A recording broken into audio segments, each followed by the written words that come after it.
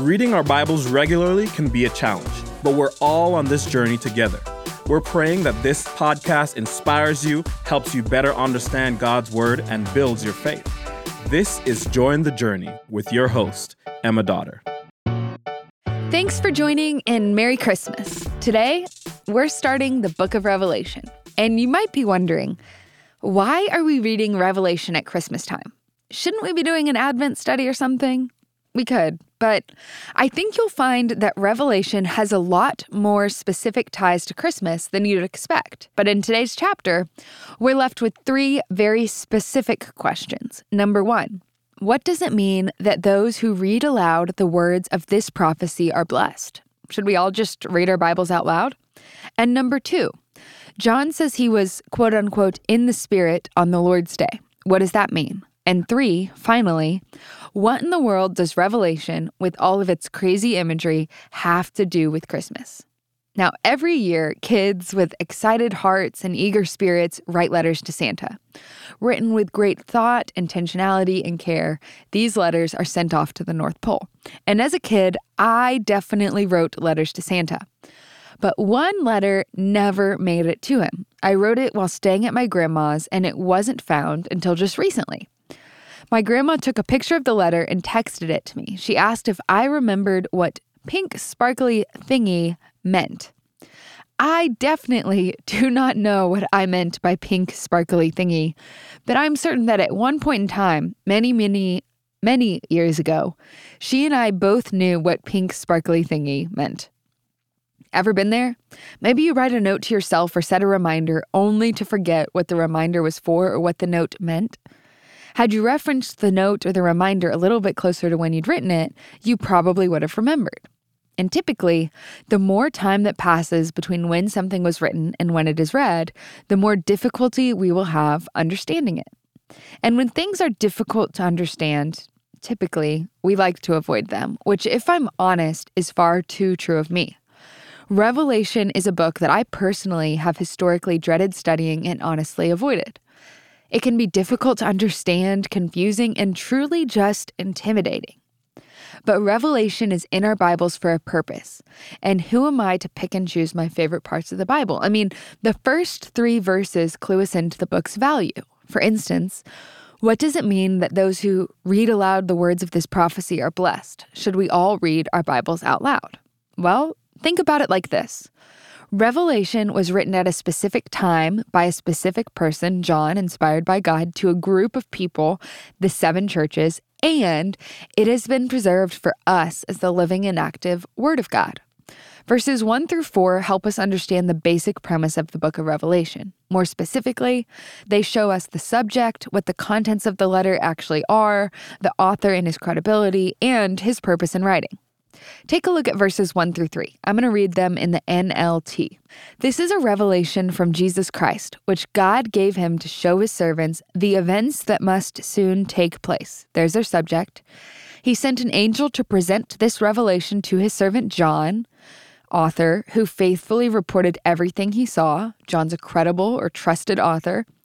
This is his report of the Word of God and the testimony of Jesus Christ, contents.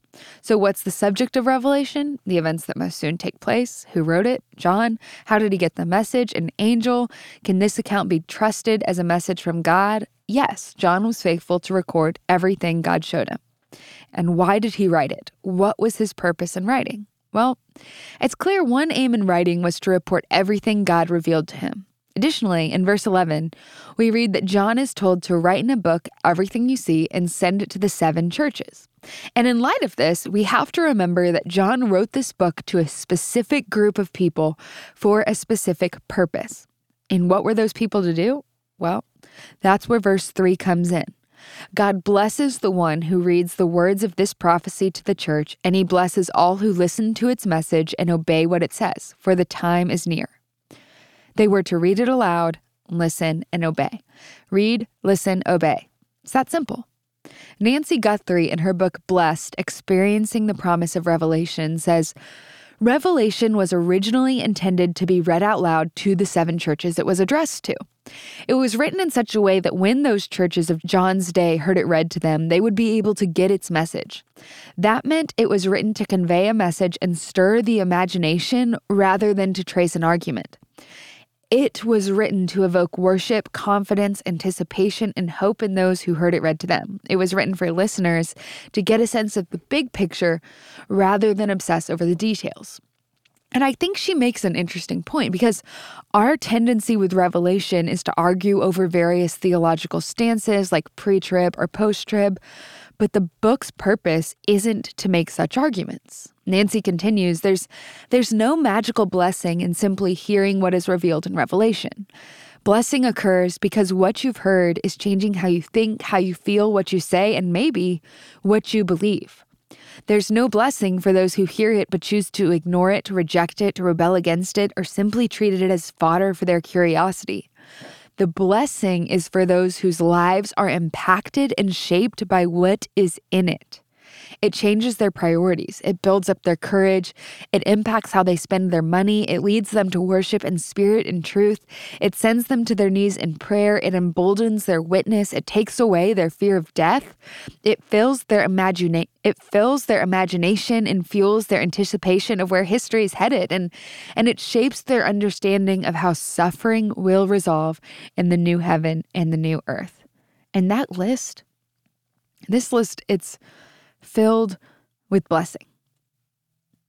So switching gears a little bit here, John says, as he recorded that those who read aloud this prophecy and listened and obeyed would be blessed, he then later on said he was in the Spirit on the Lord's Day.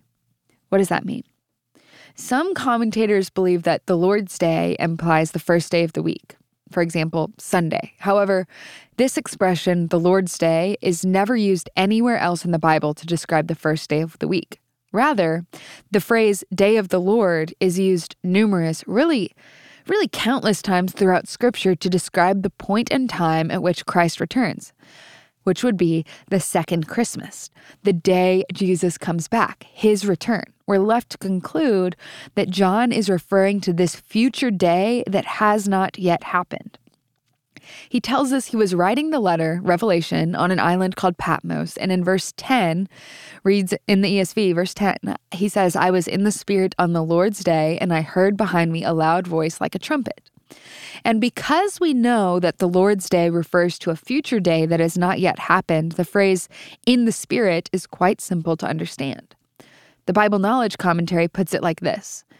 He was projected forward in his inner self in a vision, not bodily, to that future day of the Lord when God will pour out his judgments on the earth.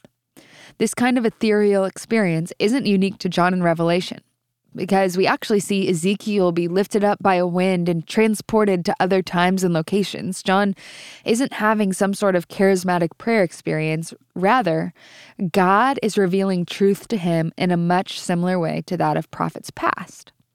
There's so much more we could talk about here, but as we're running out of time, I want to answer the big question we're all asking. It's day one in Revelation, and what in the world does Revelation have to do with Christmas? Why are we reading it in December? Well, way back in Genesis 3, in the midst of the curses of sin, God said that from the woman would come a seed, that's a child, who would crush the head of the serpent, triumphing over evil forever. A baby would one day be born, and that baby is the ultimate victor. That's Genesis 3:15. And that baby came. John 1, in the beginning was the Word, and the Word became flesh and dwelt among us. That's what we celebrate at Christmas. And now John, in Revelation 1:17-18, writes, When I saw him, I fell at his feet as though dead. But he laid his right hand on me, saying, Fear not. I am the first and the last, and the living one. I died, and behold, I am alive forevermore. I have the keys of death and Hades. Revelation can seem incredibly scary, but Jesus doesn't want us to be afraid. Rather, I really think this book, this part of God's grand story, is intended to be a confidence builder. As Nancy Guthrie writes, all anxiety about the future finds relief in Jesus himself. Let me say that again. all anxiety about the future finds relief in Jesus himself. Yes, Jesus humbled himself and became a fragile child, Emmanuel, God with us, a day filled with hope, the first Christmas. But a day is coming when he will again return in power, might, strength, and hope. So when we think about the troubles of this world and the tribulation to come, rather than resent or fear them, we can simply expect them. Expect those trials, because John gives us really just a peek, a glimpse of our powerful, victorious, strong, triumphant, dependable, compassionate, kind, merciful, just, loving, and strong Jesus. And this Jesus is exactly who we need to have in mind as we endure the troubles of this world, or as we navigate the mall Christmas shopping, when we don't get the gift we wanted, or when our family members are driving us crazy, or when we face opposition for talking about Christmas instead of the generic holidays at the office. He's no longer an infant, no longer a baby, despite being fully God at that time. The picture of Jesus we get in Revelation, powerful and victorious. And that Jesus, one day, he's coming back. And that's something to look forward to. We're definitely out of time. Please forgive me for going over. And as always, I am so glad we're all on this journey reading the Bible together. The Join the Journey podcast is produced by Watermark Community Church in Dallas, Texas. You can learn more about Watermark by connecting with us on social media.